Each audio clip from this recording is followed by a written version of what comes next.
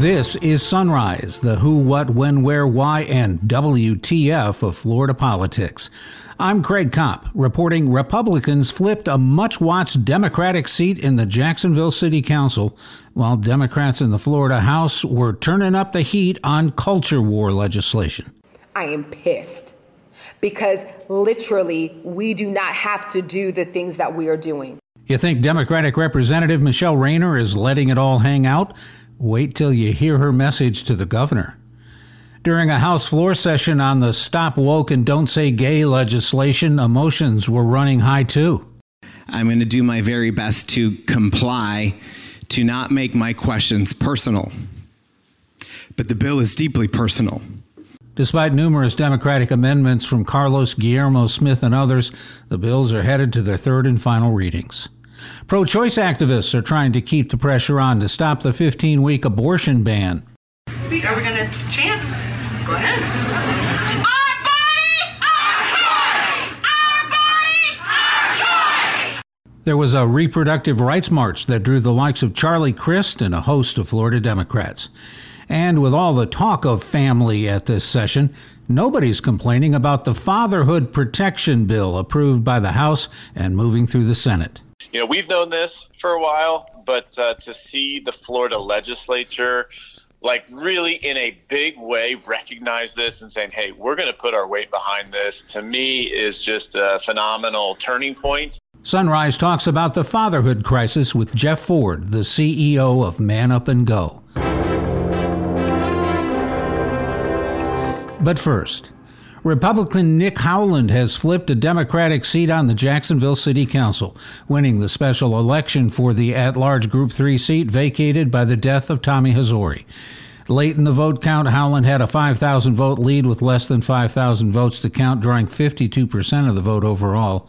Democratic candidate Tracy Polson won the early vote with 53.5% of the combined in-person early voting and mail ballots and a nearly 5,000 vote advantage before Election Day. However, she did not bank enough numbers to overcome robust Republican day of election turnout.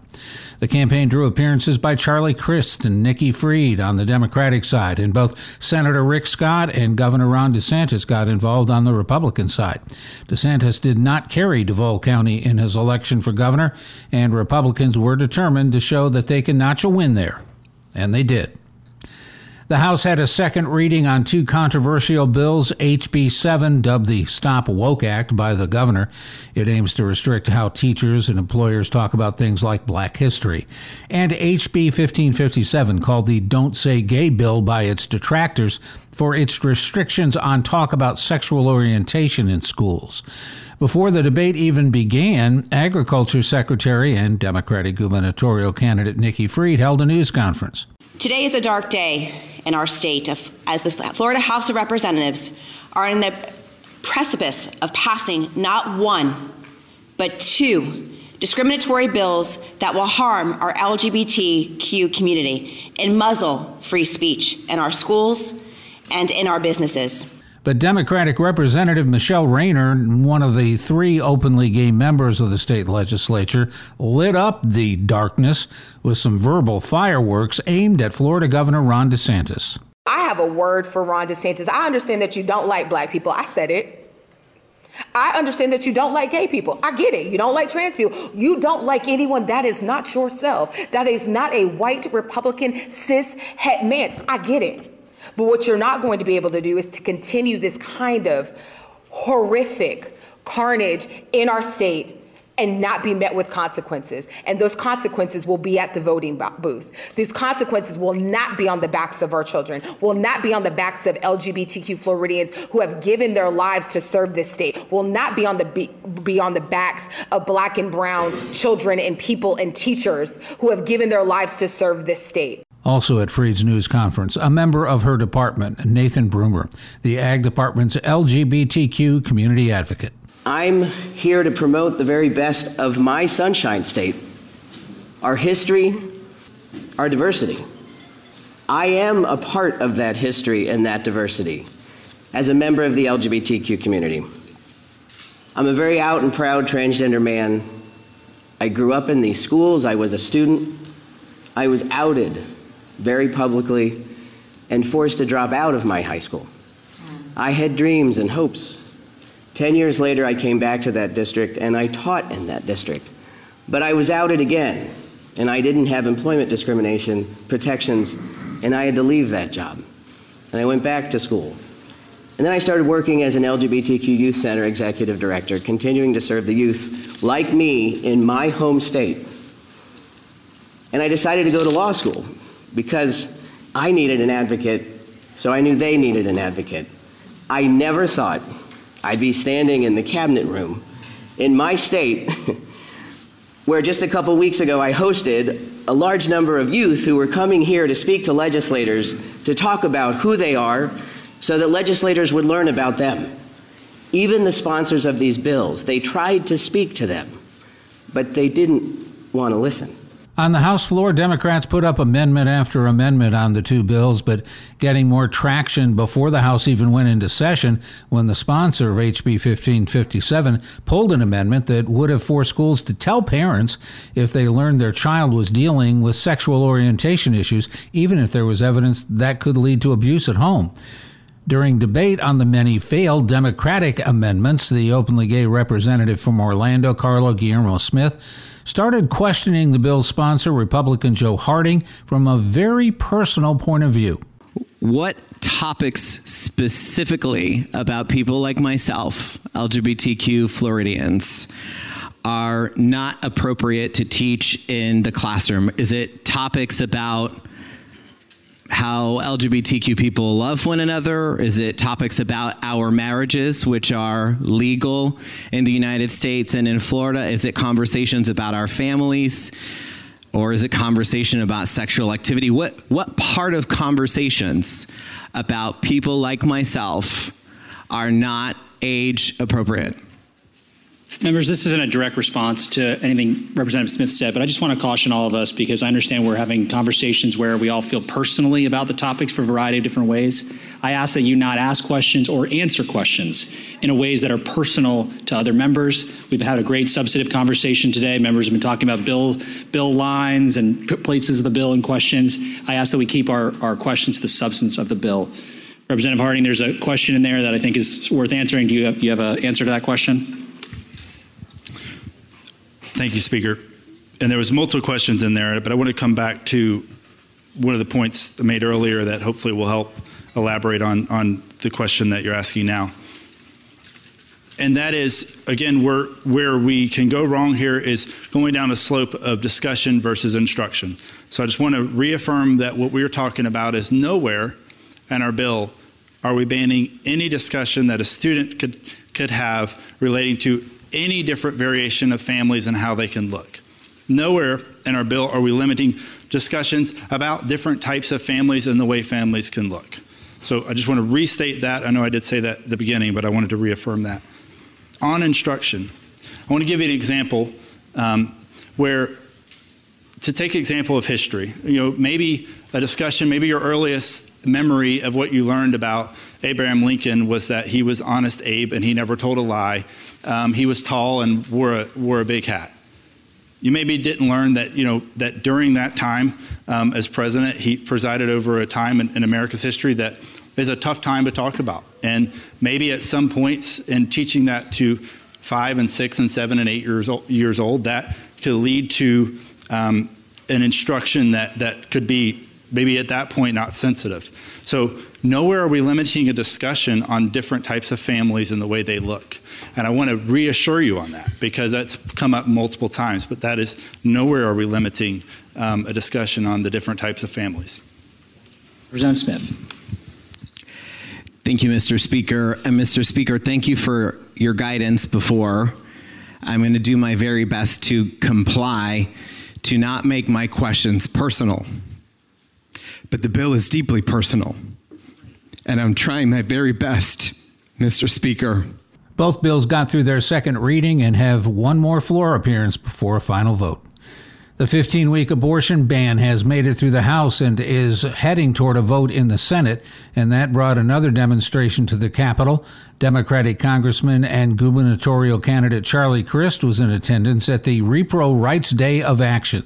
So was Democratic Representative Anna Eskamani, who talked about Republicans' refusal to amend the bill to add exceptions for rape and incest. In the Senate, this bill had its last committee stop. And let me tell you, it was wild. Not only were these exceptions denied, but there was an effort to say that birth control was not effective. There was an effort to say that birth control does not reduce the rate of abortion. Now, I don't think you have to be a scientist to understand that prevention saves lives, prevention powers people, and to hear the bill sponsors say that the sexual revolution failed, I have to ask, then why are you here as a woman elected wearing pants, not a skirt? One bill already approved by the House and moving quickly through the Senate would put some money behind an effort to fight the fatherhood crisis. And nobody's kicking up a fuss about this one. More and more statistics are showing that kids who grow up without an engaged father in their lives just have a lot more problems. Jeff Ford, the CEO of Man Up and Go in Tampa, says people in his line of work have known this for quite a while. For those of us who are in this work, we've known this for a long time. The fatherhood crisis in America, the fatherhood crisis in Florida, specifically, we work in the Tampa Bay area. It's been there for quite a while. And what we're seeing now is the studies these are government studies, the U.S. Health Department, Health and Human Services, these statistics that are coming out are showing a very big correlation between poor performance in our kids and having no dad in the home. And so, we've known this for a while, but to see the Florida legislature really in a big way recognize this and saying, hey, we're going to put our weight behind this, to me is just a phenomenal turning point. And what's great about it is that this is a bipartisan issue or a no partisan issue. I mean, you can't look at this issue of fatherlessness and you can't look at the data, the statistics, which are, again, there's no partisanship here. It's just, it's a need. And so I'm excited to be a part and play a role and excited that the Florida legislature and Speaker Sprowls in particular, because this has been his signature legislation, is moving forward with it. Now, are we talking all races, creeds, colors, socioeconomic backgrounds? Is this across the board? Yeah, it is across the board. If you look at the data, you will find that whether white, black, it doesn't matter, anywhere in between. There are more and more dads who are not playing an active role. One of the things that's hard to gauge is, if a dad is in the home, does it mean he's doing the right thing? Because just because a dad is in the home doesn't mean that it's a good dad. He could be abusing the kid and nobody knows. He could be abusing the spouse and nobody knows. So, there are always gaps. Whenever we look at the statistics, there are always gaps. But what we do see is that across the board, there is a gap in a father's involvement in a child's life. Now, I will tell you, and I can speak more specifically to the Tampa Bay area because I know those statistics a lot better. We do see that kids coming into child welfare it is disproportionate in the African American community, and we work hand in hand with the African American community. I know many leaders in that space, and we are really trying to work on this issue. And as a white man, I recognize that it's not my position to be waltzing in and saying, hey, I have the answers. However, we believe we're in a position to at least aid and assist those leaders who are in those neighborhoods and quite frankly, shine a light on it, right? Because we have access to these statistics. So for instance, in the Tampa area, it's about 10 to 12% African-American, depending on which survey you're looking at. But the kids being removed that are African-American stands at about 40%. Wow.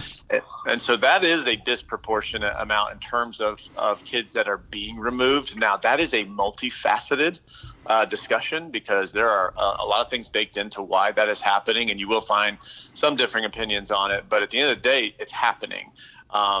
And when we look at the divorce rates, for instance, in Tampa, there's a couple of zip codes in the Tampa Bay area that are in the top 10 in the entire nation. So, with Dad not around, it makes a difference.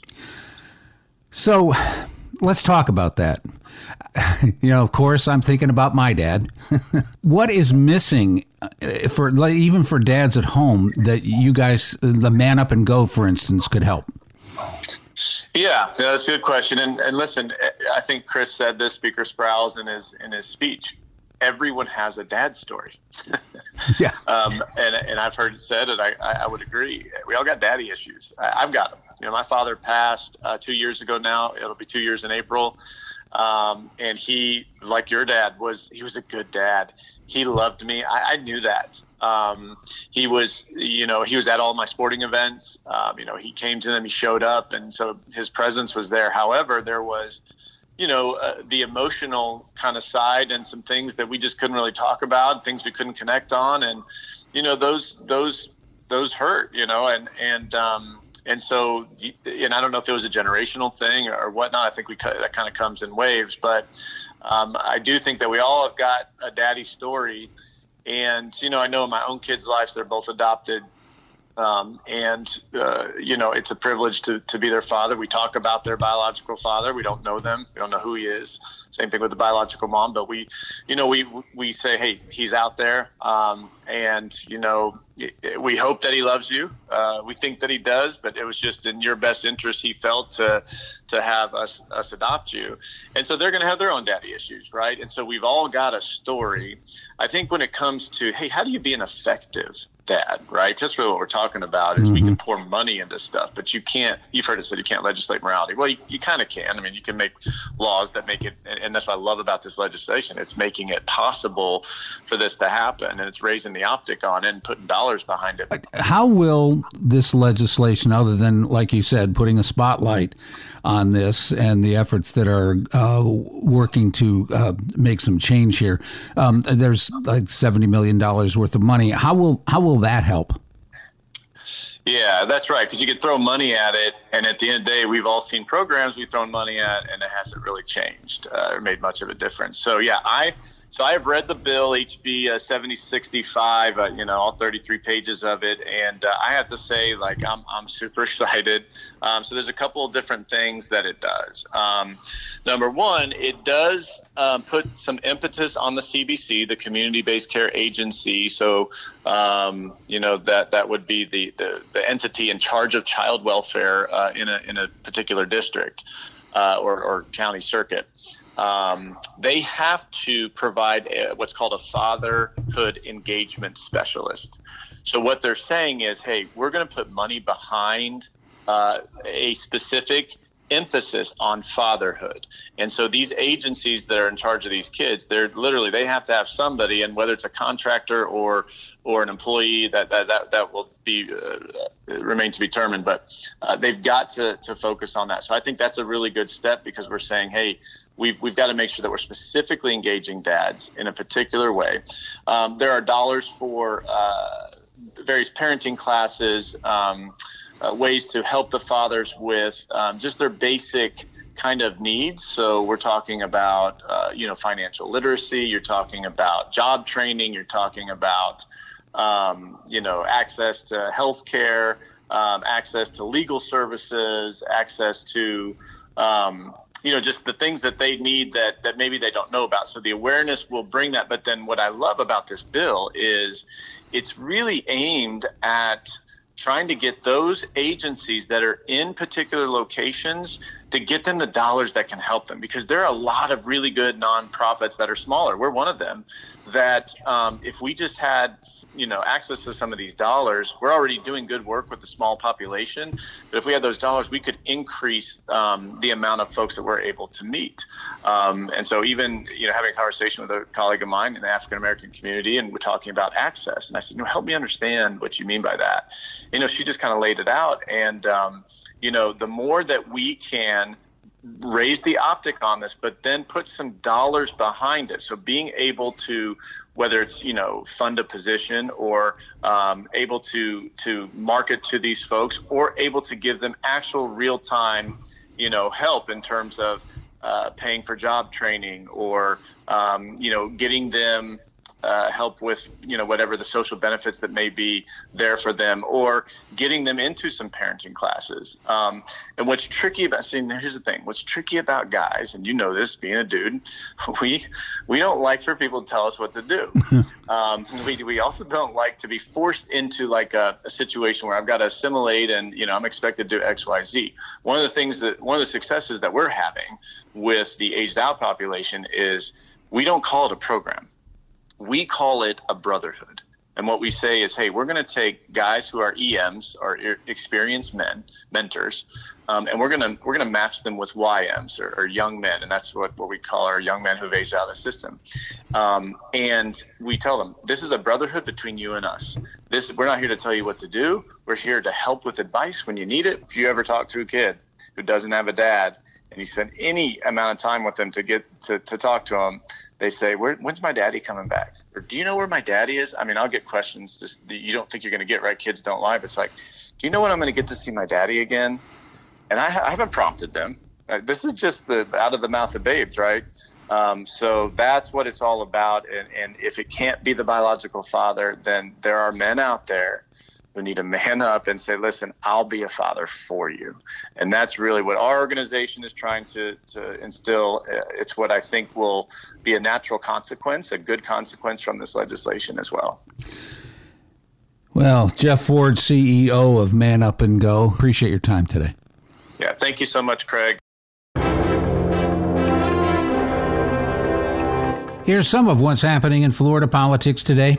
The Senate Rules Committee will consider a number of issues, including a bill that would revamp nursing home staffing standards. The Senate's scheduled to take up a number of issues during a floor session, including a proposal that would allow local governments to restrict smoking on beaches and in public parks. These House committees hold meetings today. The House Commerce Committee, the House Health and Human Services Committee, the House Pandemics and Public Emergencies Committee, the House Education and Employment Committee, the House Judiciary Committee, and the House State Affairs Committee.